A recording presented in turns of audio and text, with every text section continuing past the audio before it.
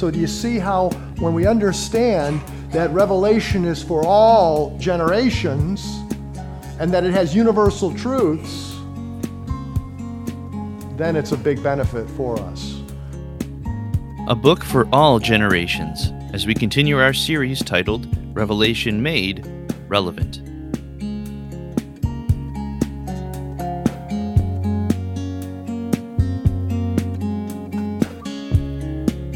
Hello and welcome to the Transforming Lives Together podcast.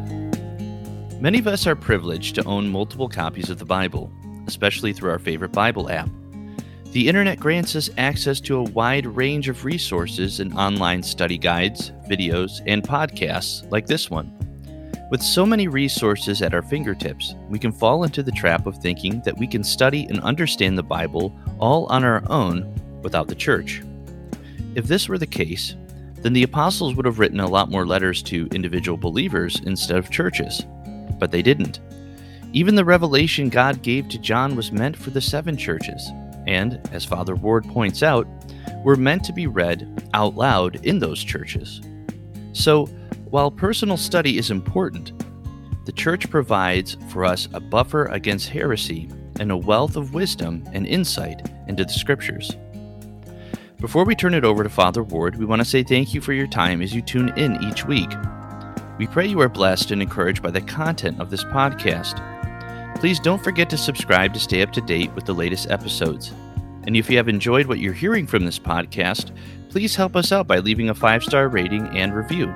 Your positive feedback will help us reach more people with this podcast. And now, here is Father Ward with part 2.1 of Revelation Made Relevant.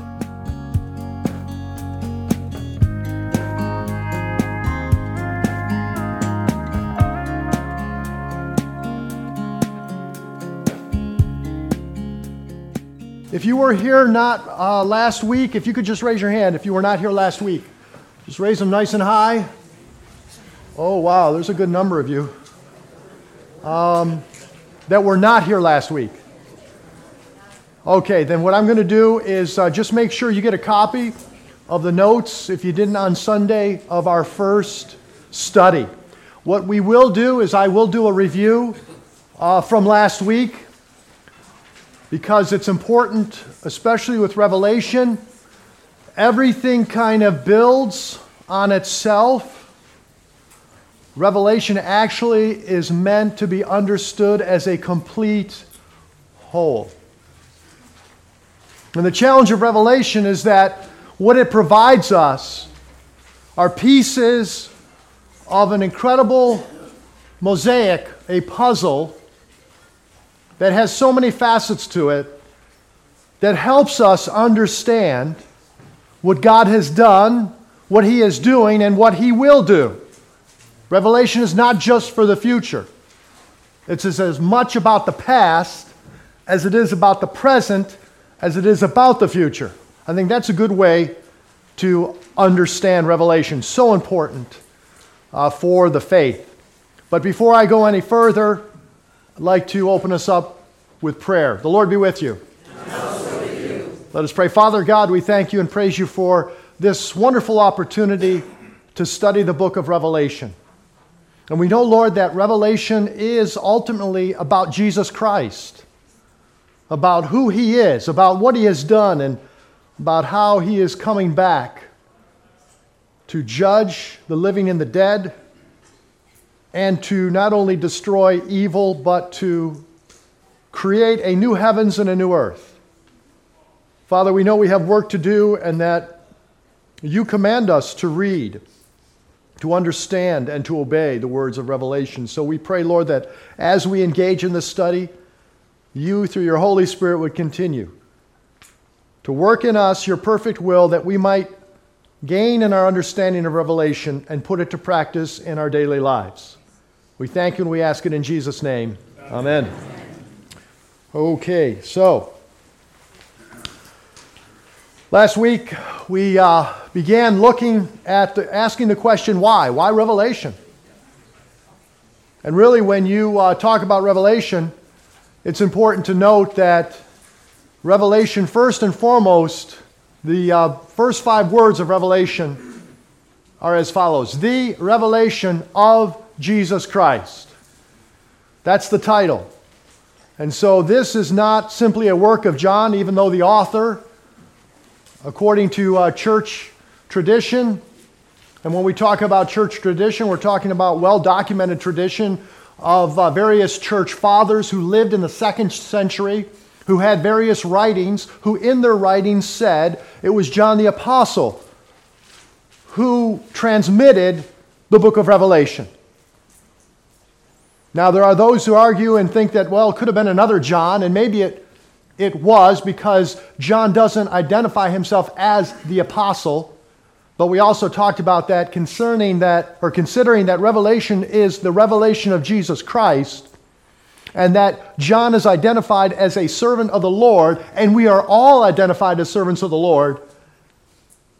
It would stand to reason why he would not appeal to his apostleship, because what he is conveying to us was directly given to him by God. That's one reason why we study Revelation. It was directly from God. It's part of the Scriptures as a result, and it was revered by the early church. And so early tradition has it that John the Beloved Apostle was the author, the same one who wrote John and the 3 letters of John. Now, he was exiled on the island of Patmos. In fact, Eusebius, a 3rd century church historian, from which we get a lot of detail about the growth and the workings of the early church after the time of the apostles, writes that John the apostle was exiled, was put on the island of Patmos, which is off Turkey, just about 25 miles, I think it is, off the coast of Turkey. And he was exiled there by the Emperor Domitian, who was an autocratic Roman emperor who reigned for a period of about 15 years.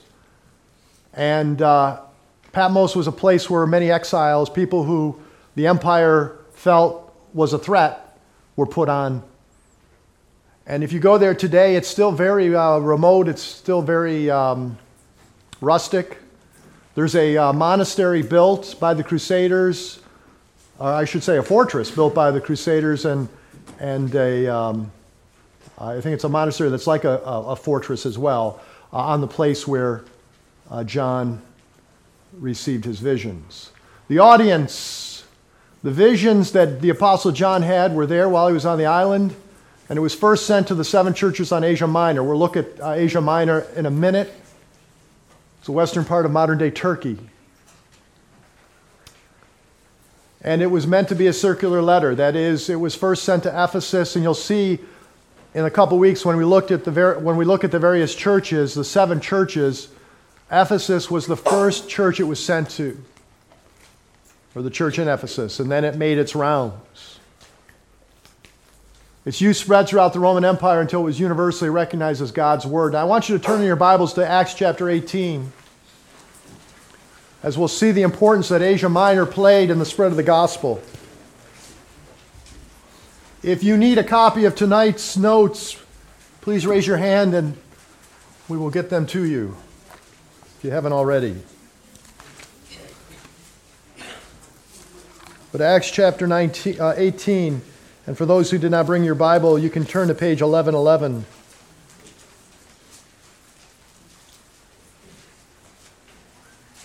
I'll begin reading in verse 24.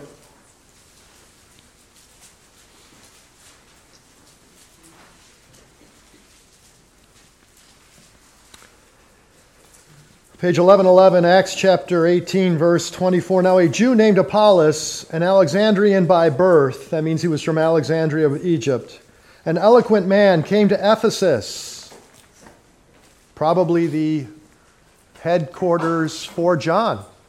The 7 churches, as we'll see in a moment, were most likely churches that John oversaw.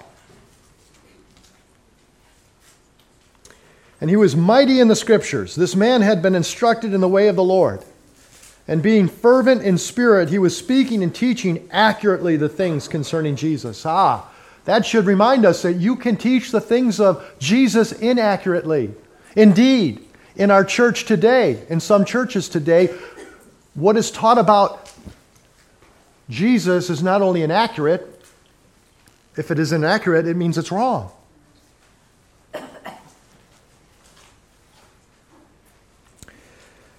Being acquainted only with the baptism of John. And he began to speak out boldly in the synagogue, but when Priscilla and Aquila heard him, they took him aside and explained to him the way of God more accurately.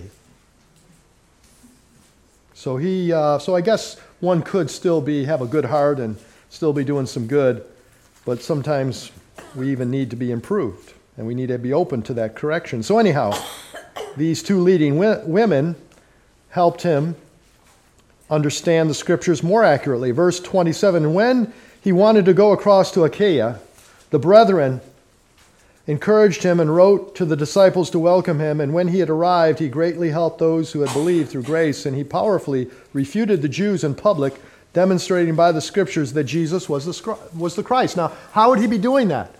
He wasn't demonstrating by the New Testament, the Gospels. He was demonstrating by our Old Testament, the Hebrew Scriptures, that Jesus is the Christ.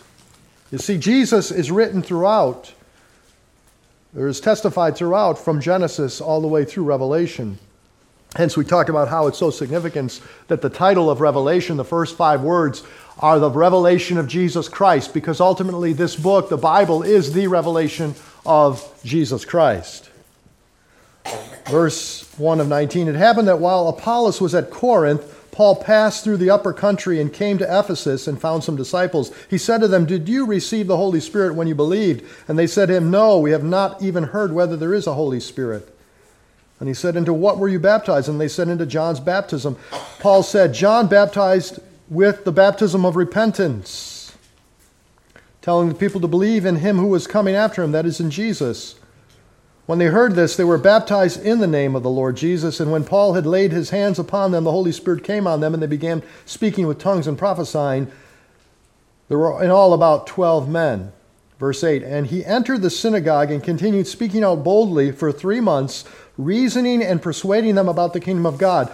But when some of them were becoming hardened and disobedient, speaking evil of the way was what Christians were called, based on Jesus' words, I am the way, the truth, and the life. So people who were following Jesus were called followers of the way. He withdrew from them and took away the disciples, reasoning daily in the school of Tyrannus. This, here's the key, verse 10. This took place for 2 years, so that all who lived in Asia, not the continent Asia, but Asia Minor, of which the 7 churches are a part. So all who lived in Asia heard the word of the Lord, both Jews and Greeks. You see, that's how it spread. It was during this time that the gospel spread. And as a result, churches sprouted up all through Asia Minor. And we're going to see why this is so strategic and so important.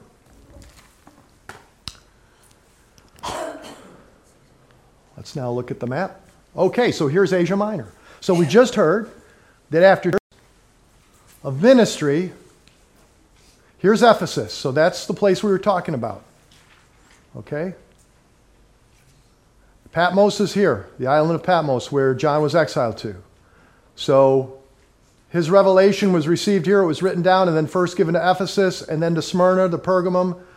It was a highway that went like this, all the way to Laodicea, the last church. So there are your 7 churches. But of course, these weren't the only churches. There was a church in Antioch and Iconium and Lystra and Derbe and Tarsus, all over the place. They were all over. Now you're going to see why this is so strategic, that the gospel, all right, down here is Jerusalem. It was first in Jerusalem, Judea, Samaria, right? Spread to Syria, spread into Egypt, but then it took off right through here, and then into Greece, and then to Rome.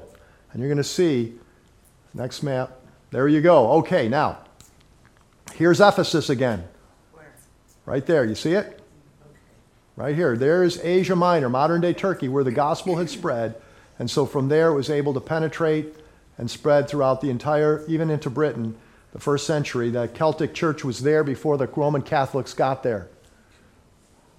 We were already there because missionary was sent in the latter part, the middle to latter part of the first century. And so anyhow, the gospel spread, and so the revelation would have been circulated through this area and eventually would have spread throughout, the word of the Lord would have spread throughout the empire. And so the audience, its message was to give hope to first century Christians who were or would be going through persecution. During Domitian's reign, there was a severe persecution of Christians. Now, why do governments persecute Christians? Because they feel threatened by them. Why do you think China? The church has exploded in China. Right. And what are they doing now? There has been a campaign the last couple of years of removing crosses off all Christian buildings. Just take the cross down. Because the government's concerned, because the church is growing so much. The same thing in the Roman Empire. There was concern because the church was penetrating all areas of society. In fact, Pliny, one of a Roman writer, wrote to the Emperor Trajan, who was Emperor Domitian ended up being assassinated by the members of his Praetorian Guard in 96 AD. John was most likely exiled to Patmos in 95, just before Domitian's assassination. And then the Emperor Nerva took over. He only lasted about 15 months, but what he did was he actually was not as autocratic. You know, that's what happens too when you look at history. The pendulum swings. Okay, the reason why we have what's going on in our country, one of the reasons why we have what's going on in terms of our election is because our current president is a weak leader. And because of that, the weaknesses are always accentuated, and so now people are wanting to go to the other extreme. They want a strong leader. Okay? So after Domitian, after his reign, we have this new Roman Emperor Nerva, who actually, according to Eusebius, the church historian, remember I said of the 3rd century, had John released from his exile in Patmos. And his was a more moderate reign. But he didn't last too long. He died of natural causes. And Trajan, a Roman general, whom Nerva had adopted as a son politically, ended up taking control. And so Pliny writes to Trajan and he says these words. He says, "The people are forsaking the temples of the gods." So why would people be forsaking Roman religion? The various gods and goddesses and different forms of religion that were part of the Roman Empire, going back to the time of Greece. They were forsaking these temples. They were turning away from them to Christ, to the way, the truth, and the life. And so Revelation was a message to give hope to first century Christians who were or would be going through persecution. But ultimately, its purpose was to give hope and insight to believers for all ages of the future plan of salvation for our world and the unseen spiritual realities that pervade our natural world.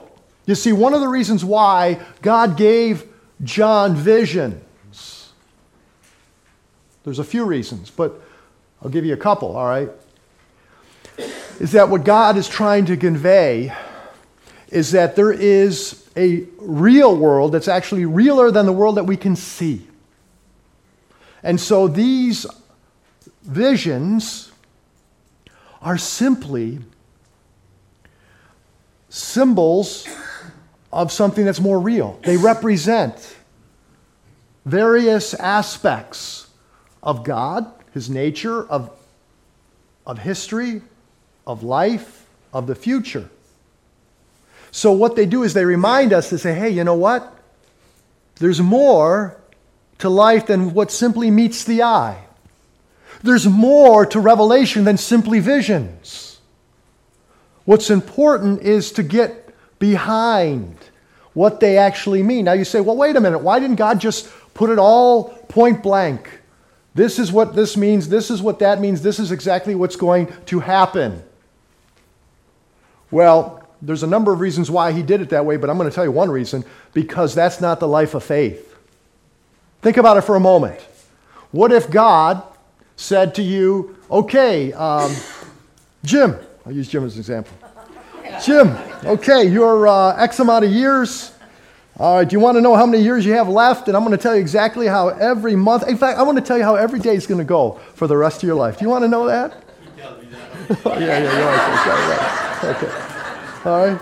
Would you want to know that? No, right? I mean, if you knew your future exactly, why would there be a need for faith? Because two things would happen. Everything is already laid out for me, so I don't need to trust anything. I'm just going to kind of coast. Just coast along. Or maybe things aren't so good. Maybe there's a storm coming up. And you're like, oh no, man, how can I really enjoy life if I know 2 years from now X is going to happen to me, right? Yeah. And so that's the same thing with the visions in Revelation. They're given to highlight that there's more to what we can see, but also as a test of faith. Are we going to seek after and try to find the meaning? It's no different than why Jesus taught in parables. Jesus taught in parables to give an earthly story, right, that had a spiritual meaning. But if you really wanted to know to find out the spiritual meaning, you had to spend time with Jesus. In order to understand Revelation, you have to spend time. That's why you're here tonight. And the more you know on Scripture, the more you can understand Revelation. A principle of interpretation to understand Scripture more accurately is to remember this principle, which I think I mentioned last week, and that is Scripture interprets Scripture. We understand the symbolism of Revelation by knowing what God has already revealed prior to it. Revelation is the culmination. In order to truly understand Revelation, we need to understand the first 65 books of the Bible. You say, wait a minute, Father Ward, I don't know all the 65 books of the Bible. That's why we're here tonight together, right? Because I do this for a living. I spend the time, and I can highlight some things that maybe you would miss only because you don't have the time to spend on it. Let's keep going. And certainly our politicians are oblivious. Just a case in point, I had to laugh, right? I was watching the news, right? And you know how they have the bulletins underneath, and oftentimes I don't, but then something catches my eye, and as it's going by, I see Book of Revelations. And I'm like, oh, wait a minute, what's this? Oh, I rewind it. Thank God for DVR, right? So I rewind it, and then I see that it was Al Gore. He was speaking at one of Hillary Clinton's rallies. And he said, the weather in Florida seriously is a reminder, how did he put it? He said, it's seriously straight out of the book of Revelations.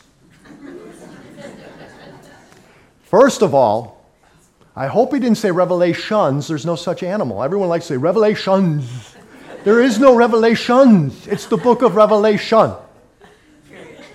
And remember, it starts out that way. It doesn't say the revelations of Jesus Christ. It's the revelation of Jesus Christ, because it reminds us that there aren't just many different revelations that kind of compete with one another. No, there's one whole, unified, coherent, consistent revelation. Amen. And on top of that, seriously, the weather in Florida is right out of the book of Revelation? Wow. If you think the weather is bad now, that tells me that he has not read the book of Revelation. Or he is simply using it as a political ploy, or both. Right? Right? Just like Donald Trump saying 2 Corinthians. Remember? 2 Corinthians, not 2 Corinthians. He mentioned that at Liberty University, and Christians all over were like, you got to be kidding. This guy doesn't know his Bible. Because he said, my favorite verse is from 2 Corinthians. I forgot what he quoted. Anyhow. Okay. All right, so the content suggests it was written during the time of persecution. There's 2 possible periods. This, again, is review. Emperor Nero. Some like to say Nero, but because, again, it's that position that it all happened in the first century. If you believe it all happened in the first century, you almost have to make it narrow. And also his Roman name does go out to figure 666. And we'll talk about once we get to that point in Revelation. But the church fathers, the church historian Eusebius, all said it was during Domitian. So that's what I would say. And going back here to 81 to 96. Not bad, 15 years. See, he reigned for about 15 years in Rome. Okay, the purpose. It first served to encourage and challenge believers living in Asia Minor during a time of persecution. The church not only faced persecution, but false teachers, temptations of immorality, idolatry, and spiritual complacency, both within the church and society. As I mentioned last week, we're here. Nothing's changed. Same issues, same problems. And as a result, it eventually became accepted as God's word for the church in all ages. It's meant to instruct, guide, comfort, reassure us in our spiritual journey, and point the world to the coming day of the Lord and return of the King. We're going to see tonight, as we continue in Revelation, that theme, one of the most prevalent themes in the book of Revelation, is the coming of Jesus Christ. That he is, yes, coming back to earth. An outline, the number 7 is used actually 54 times. We find the number 7 in Revelation. But you'll see how it's developed. The 7 messages to the 7 churches, 7 seals, trumpets, symbolic histories, bowls, messages of judgment, and 7 visions. So we'll obviously... what's kind of neat too is, our first segment, our first section for studying Revelation is 7 weeks. Just happened that way. I started the first Friday in October. We're ending the Friday before Thanksgiving. We're taking a break during December because of the holidays. So we start with 7. So I think that's kind of appropriate. All right, let's keep going here. Therefore, the book of Revelation, not just a book of prophecy, but a book of worship, discipleship, evangelism. We're going to see all this: salvation, judgment, history, hope, but ultimately it is the book of Jesus Christ. Now, real quick, there are 4 interpretive views of Revelation. I know some of you were here last week, many of you were, but this probably you could use a review to grasp it. Preterist is everything was done in the first century. Some say, well, most of it was first century, but the tail end is in the future. All right, so those are the folks who look to the Emperor Nero as the fulfillment of the prophecy of the Antichrist. All right, so look at it as like a newspaper. And even some believe that Jesus, the return of Jesus that's described, was actually in AD 70, that it was a spiritual return. Again, there's a danger when we take things and make them too much of a metaphor. And anyhow, that's what history, they basically look at Revelation as a template for all of history. That is, it begins in the first century with those 7 churches, but then it continues throughout history, and so the Whore of Babylon would be the Vatican. Folks who followed this position would be like John Calvin, Martin Luther, the Reformers. The Lutheran Church, it's big in the Lutheran Church, since Martin Luther was big on this. The futurist, think future. It's mainly everything after chapter 3 is basically dealing with the tribulation period, right before, during the tribulation period, and then, of course, the coming of Christ. That's the futurist. Those who believe in the pre-tribulation rapture, and we'll talk more about this, believe the rapture occurs before chapter 4, because from chapter 4 on, the term church is never mentioned. But we'll see the pros and cons to that in a few weeks. Actually, not in a few weeks, probably not until January. But anyhow, Revelation is a prophecy that describes the end of time and the years leading immediately to the end, which I just said, tribulation period. And sometimes some futurists understand the 7 churches to be representative of errors in church history, just as the historicists would do, right? You got 7 churches, each is a period of time. Now, there's a problem with that from my vantage point. And that is, if we're always to expect the imminent return of Jesus Christ in our generation, what do you do with that? Say, well, we're in the first period of the church, but we still got 6 more church periods to go through. You see, do you follow? And also, scholars have found it's kind of difficult to take each church and really try to figure out where in history each church represents, because it doesn't fit that perfectly. But that's an approach some people take on that aspect of Revelation. The idealists just look at it as one big play, one big drama. They're all symbols, nothing really real except that they do represent the struggle between the kingdom of God and the powers of evil. It's an allegory for all times and places. Now, here's my take. I believe in the futurist position. I do believe the idealist has some commending to it in the sense that there are certain principles, there are certain universal things in every age. There's an Antichrist in every age, right? There are certain characteristics of the churches, of all 7 churches, that are true for our church today. Do you see what I'm saying? So that would be where I would go and say, yeah, there's some truth to the idealist. The historicist, it's possible that you can see some of these things happen in history, but it's a little tougher. And then the preterist, yeah, some of these things you will see have imagery for the first century. Remember, it was written to first century people. So a lot of the symbolism that's used, they would be familiar. And you're going to see that some of the symbolism is used is related to the Romans and the Roman Empire and Rome itself. So again, it all plays into it, and that's why a lot of people take a kind of a little bit of all of them in terms of the view that you could see. But again, I think that the emphasis, especially in light of what Jesus taught on the Mount of Olives, the emphasis should be on the towards the end. Okay, just quick review. The revelation of Jesus Christ, there you go. Most important statement, in my opinion, in the entire Bible, because it's all about him, which God gave him to show his bondservants, which must shortly take place.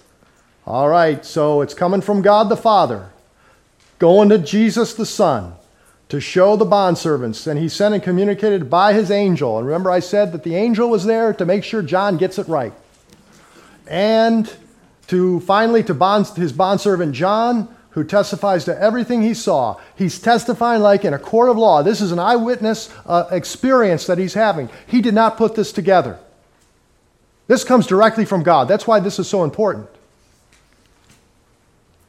Who testifies everything he saw. That is the word of God and to the testimony of Jesus Christ. Now we broke that all down, and so that's why you need to get the notes from last week. I don't have time to break it all down again. But the point is that it ultimately comes from God, through Jesus Christ, through the angel, to John, and then to us. Now, I said towards the end last week, if you were here, I said that John the Apostle was steeped in the Hebrew Scriptures. Now, what's amazing is Revelation has allusions.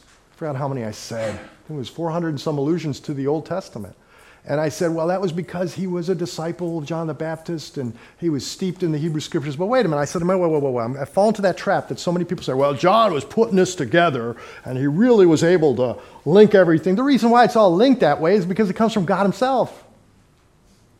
Now, John would understand what it meant because he knew the Scriptures. Remember I said Scripture interprets Scripture. We can understand the more Scripture we know. But the fact of the matter is, all of these visions are coming directly from God. Now where John plays into it is how he's taking those visions and putting them onto paper. Putting them into words. And that's tough. And that's why it's a little hard to understand. He's doing the best he can. But we got to remember, wait a minute. The angel was right there. I'm sure the angel will say, yeah, you got to get this right. Okay, and then 3, blessed is he who reads. That's a reference to the person who reads in the middle of the congregation, right? He who reads, and those who hear. That's everybody hearing. It would be a scroll, and it would be read, and oftentimes it would be read in one sitting. People didn't have their little iPhones. They didn't have video games. They didn't have television. All they had was the spoken word, the written word, some drama, right? They had plays and stuff like that, theater, live theater. But everything was live. And they had, the time, in a sense. I mean, they worked and stuff, but you know what I'm saying. Okay, so, blessed is he who reads and those who hear. That's usually where we stop. But we fail right here, most important, and heed the things which are written in it for the time is near.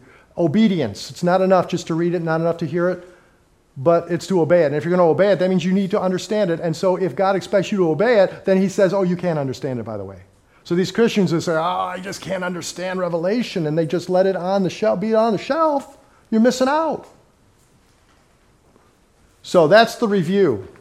What I did in 30 minutes, I don't know, maybe too long, but I wanted to bring everybody up to speed. Yes, 30 minutes. Okay, so any questions about the intro, about the first few verses? Yes? I'm confused when you say that this came directly from God, but how is that different from when we talk about all Scripture is God-breathed? Oh, that's a great question. Okay, the question was, for those who are going to be getting to the recording. We know that it comes directly from God. That's what it states. How is that different from the other scriptures? Because we do believe that all scripture is inspired from God, and it does come from God. There is a big difference, because Paul, when he wrote the letters, he's addressing things as the Spirit is kind of helping him, giving interpretation, and he's coming at it that way. The Gospels are retelling of what Jesus did and what he said. So there are, for example, in the Gospels, the same accounts, but there are differences in those accounts, because John Mark is getting it from one angle, Matthew is looking at it from another angle, same truth, but looking at different angles. Not this. This is an actual vision that he writes down. So do you see the difference? Where it's direct. Not that the others aren't also from God, but they're not direct, with the exception of Daniel. Daniel saw a vision, same thing. Ezekiel, Zechariah, many of the prophets. So when you have a vision from the Lord, you're getting it direct from the Lord. So that's how I would answer that question in terms of the difference. But they're all inspired. Any other questions or comments? Yes, Mike. On the example you gave here for this particular verse, blessed he who reads and those who hear the words of prophecy, and the example you gave of someone reading and you have to hear and you have to understand, it appears like there's a lot of symbolism that's coming up here, right? If we are supposedly blessed by this, or those people were blessed, how can they be blessed if they don't really understand all this symbolism, which, I mean, even in today's environment where we supposedly know everything, we have 4 different interpretive approaches to this thing, and if you're going to be blessed, shouldn't you be able to understand it or take the scripture at face value? That's a great question, a great statement. Okay, this is how you would look at it. The interpretive approaches are exactly that, approaches, but they don't negate the core truths that are evident throughout Revelation. So, for example, when I say that Revelation is a book of prophecy, but it's more than just a book of prophecy, it's a book of evangelism, it's a book of discipleship, it's a book of judgment, it's a book of salvation, it's a book of hope, all right? That means there's a lot you can understand about Revelation and you can put into practice. And moreover, those folks, if they were students of the Word, as we're going to find out, will be able to understand what the symbols actually mean. Where the interpretations rub is the timing. That's where it is. It's the timing and the order and how it's actually going to flesh itself out. And ultimately, that's not really what's most important, because every generation of believers should be putting this into practice. And if it was only for the final generation and for those who are right in the actual vicinity of Christ's return and knew that, then what's the purpose? So do you see how when we understand that Revelation is for all generations and that it has universal truths, then it's a big benefit for us. And again, as we go through it, we're going to see how it is understandable and how we put it into practice. Does that answer your question? To some extent. If there are universal truths, Mm-hmm. again, I guess I would think that Scripture, you should be able to read it and understand it and not have to interpret it for the common folk. I mean, if it's meant for the common folk, I would think that just by reading it, it would be obvious. I mean, it's... You raise another very important point. We were not created, but this comes out of our American spirit, the frontier individualistic spirit. We were not created to go at Scripture simply by ourselves. Now, I know the Roman Catholic Church took it to the other extreme. You can't go to Scripture unless you have the help of the church and the priest. The Protestants took it to the other extreme. You don't need anybody. It's just you and God. And the American spirit of saying that we can do it on our own, we don't need a king, penetrated the thinking. So that's why you have millions of Christians today who think they can walk with the Lord 100% and not be part of the body of Christ. That's a lie. Scripture is very clear. So, when a case of Revelation, God's going to give us some things. Say, hey, you know what? You're going to need help on this one. The whole body of Christ. Okay? So again, that's how I would answer that question. Good question, though. Yes? Yeah. Isn't that proven with the Bereans? They heard, and then they searched the Scriptures to see if it was true. Yeah, exactly. So we do this as a body of Christ, not as lone rangers. Good questions. Any other questions or comments? Yes. Hey, Gino. All right. Now, I understand that, but you're talking about well over 2,000 years Yes. these things were written. Right. Does it lose some of the meanings when you start to translate from Hebrew and No, that's a great question. No. And I'll tell you why. There are students of the ancient languages and a lot of study and a lot of research has gone into the study of languages so that we can get to the actual meaning. Because when you understand the meaning of the word, you understand by how often it's used, in what context it is used, and how is it related to the rest of the words in the language. That's how you find meaning. So we've got 2,000 years of research and study that, and not only that, we've got thousands of manuscripts that we can compare and contrast so that what we have in the English is very close to the original. Having said that, it doesn't hurt to also know the Greek words. So, for example, I brought out some of the Greek words last week because there are different nuances that a Greek word would have that it might not be in an English word. The most easiest example for that would be love. The English, we only have one word in the English language for love. And love can mean unconditional love in the English language, but it can also mean selfish love in the English language. Yeah. In the Greek language, you had 4 different words for love. Each had a different emphasis. So getting back to your original question, in terms of the meaning, no, things are consistent. Now, where it might be a little different is that some of the symbolism that's used, a first century person would automatically know what it is. You and I would not know what it represents. That's where doing your research and understanding the times, what symbols were used during that time, what were the symbols in the Scriptures. But the good news for us is that so much of the symbolism in Revelation has already been used in the Hebrew Scriptures, that gives us a firm foundation for understanding Revelation. We also need to understand, too, that God doesn't expect us to need to know every little jot and tittle of every little meaning.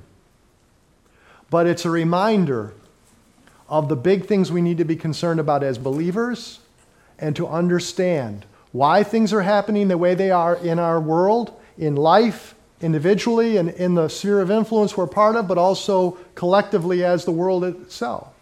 Because what Revelation reminds us is that history, time, this world is all moving toward a culmination, to a finality. And that finality is they're all coming to Christ. You heard me say the world's coming to Jesus, whether it likes it or not. Eventually, everyone's going to come to Jesus. So that's how I would answer that question. Great question.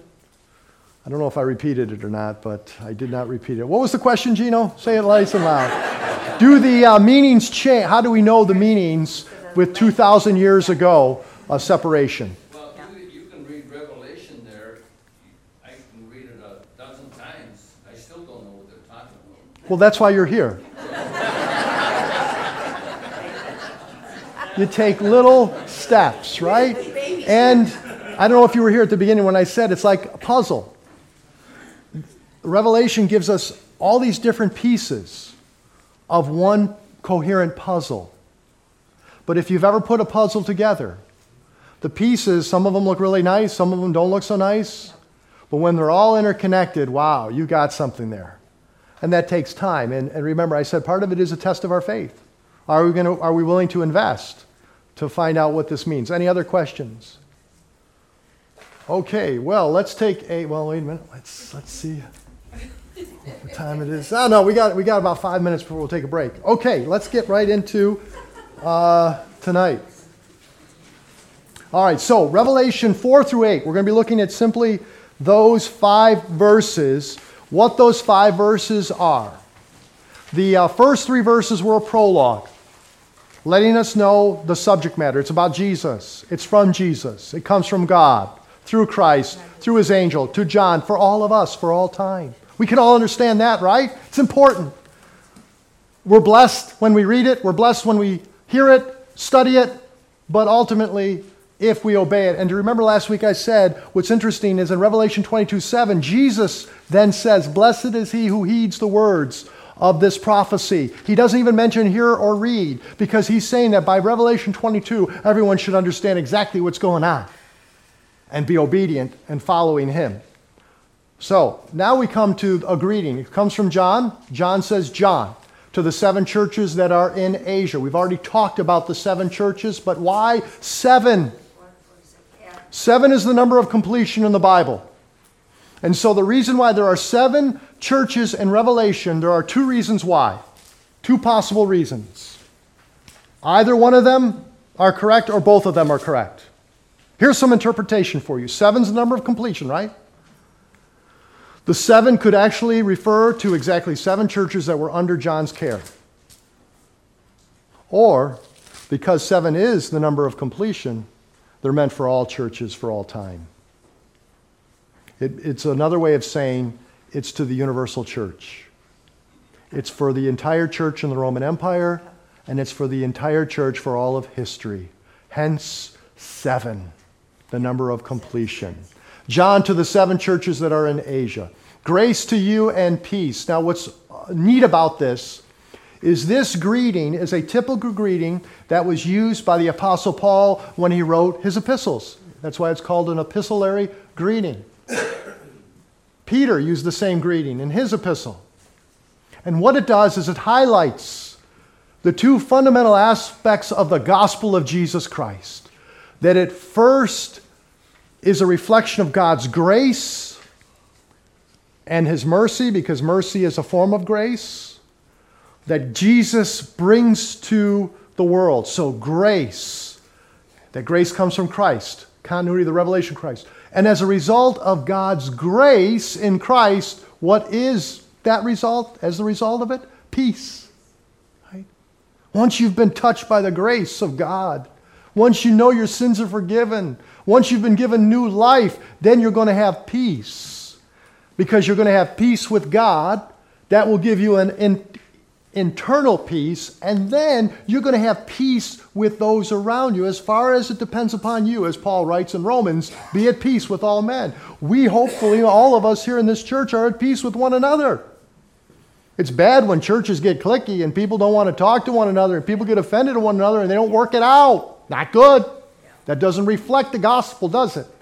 And so John shows us too here why this is not a typical apocalyptic writing that the Jews were accustomed to during the intertestamental period, the writings that never became scripture or were never considered inspired, but talked about these visions of God setting things right, but they didn't have anything to do with grace or peace.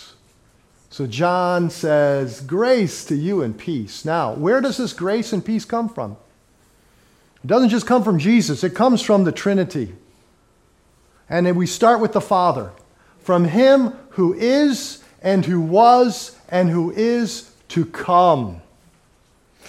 So that statement, which we will see, is found several times in Revelation, and it is reference to the Father, but it's also reference to the Son. That's what the amazing thing about it. The deity of Christ is highlighted in Revelation, almost as much as it is in the Gospel of John. But here we have from him who is and who was and who is to come. That statement is the fact that God just is. It reminds us of the words that God said to Moses when Moses asked the Lord to tell him what he should tell the people when they said, "Who sent you to us?" And out of the burning bush, he heard the voice of the Lord say, "I am who I am. Tell them that I am sent you." And that very statement of "I am" means that God just is and that God cannot be named by man. And it's why the Jews would never pronounce the name of God. They would say God Elohim, but when it came to what we translate as Lord, it was simply 4 consonants, Hebrew consonants that transliterate into our YHWH. And if you put vowels to them, you have Yahweh. And so the greeting is not just from John, but it's from God, the Father, who is and who was and who is to come, and from the 7 spirits who are before his throne. Now, this is a title that a lot of people have questions. They're always like, what are the 7 spirits? Why doesn't John just say the Holy Spirit? The 7 spirits actually do refer to the Holy Spirit. I'm going to give you 4 reasons why we know that it's a reference to the Holy Spirit. There are other reasons too, but 4 main reasons. But we have to understand that in Revelation, when Spirit is used, it is used either referring to the Holy Spirit, when John later says, "I was in the Spirit," when he gets the visions. That's a reference to the Holy Spirit. It's also used in reference to evil spirits, demons. It can be used in reference to people. But we know that this is not a reference to angels or people, because those are created beings. And within this greeting, we have the Father, we have the Spirit, and then we have the Son. God would not put a created being within the context of a greeting from the Godhead. So that's one reason. Second, 7, again, the number of completion, perfection. And it's interesting because the 7 spirits correlate to the 7 churches. And it's a reminder that the Holy Spirit is involved in all 7 churches. The Holy Spirit is involved in the body of Christ. Third reason, one can look at Scripture and see that there is a 7-fold manifestation of the Spirit. Turn in your Bibles to Romans chapter 12, verses 6 through 8. Romans chapter 12. We were already in Acts, so you just got to turn to the next book. Page 1136. Actually, I already gave you 2 reasons. The created beings, 7, the number of completion. I think, I already did. All right, okay. All right, Romans 12, 6 through 8. This is kind of neat. Page 1136. Let's look what it says here. Paul is talking about the Holy Spirit, and he says this: "Since we have gifts that differ according to the grace given to us, each of us is to exercise them accordingly. If prophecy," okay, that's number 1, according to the proportion of his faith. "If service," number 2. "Or he who teaches," number 3. "Or he who exhorts," number 4. "He who gives," number 5. "He who leads," number 6. "And he who shows mercy," number 7. Now, that's New Testament. I want you to look now and see what the Old Testament says. Now I want you to go to Isaiah chapter 11, 2 and 3, I think. 11, 2 and 3. And that is page 693. No, 694.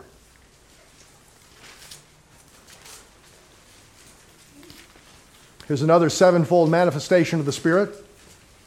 694.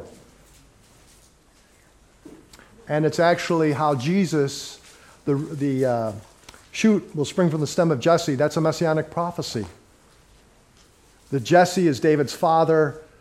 the monarchy ends, but it seemingly ends, but a shoot sprouts out. That's the Messiah, the eternal King, and the Spirit of the Lord's going to be upon him. Remember when he was baptized, a dove fell upon Jesus, or the Spirit like a dove fell upon Jesus. You can see how it all interrelates, but look at what it says here. The Spirit, verse 2, the Spirit of the Lord will rest on him, 1. The Spirit of wisdom, 2, and understanding, 3. The Spirit of counsel, 4, and strength, 5. The Spirit of knowledge, 6, and the fear of the Lord, 7. Sevenfold manifestation of the Spirit. And then the final reason why this would denote the Spirit is if you now go to Revelation chapter 4. After we look at these two, we'll take a break. Revelation chapter 4, verse 5. Actually, we'll look at Revelation 3. Revelation 3, page 1227, for those who did not bring their Bibles. If you brought your Bibles, right at the end, Revelation chapter 3, verse 1. To the angel of the church in Sardis write, He who has the 7 spirits of God and the 7 stars says this. The stars refer to the angels. Each star was a term used to refer to the angels in Scripture. So you don't have 7 spirits, angels, and 7 stars, angels. No, there's a difference between the two. Now let's go to chapter 4, verse 5.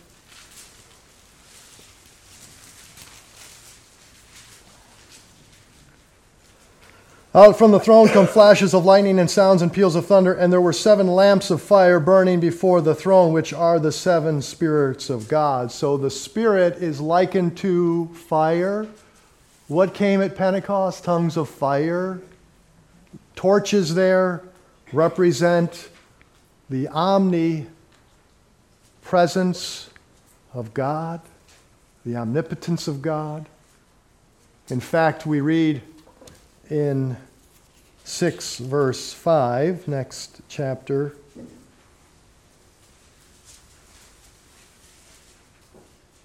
No, I'm sorry, 5 verse 6. 5 verse 6, not 6. 5 verse 6 of Revelation. And I saw between the throne with the 4 living creatures and the elders a lamb standing as if slain, having 7 horns and 7 eyes, which are the 7 spirits of God sent out into all the earth. 7 eyes, not the 7 horns, the 7 eyes are the 7 spirits of God, which highlight omniscience, all-knowing, and omnipresence. The eyes see everything, know everything, and are everywhere. So these are characteristics of deity. Only God is omniscient. Only God is omnipresent. Only God is omnipotent. And so the 7 spirits represent the Holy Spirit. And I gave you the 4 reasons. They're in your notes.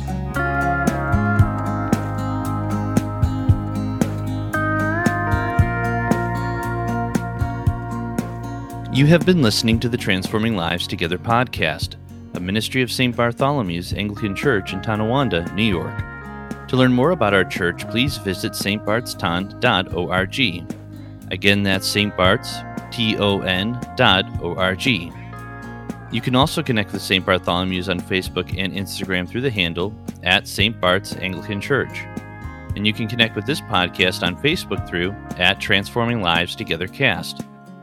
We hope you will tune in next time as we continue our series, Revelation Made Relevant. Until then, we leave you with these verses from the letter to the Hebrews.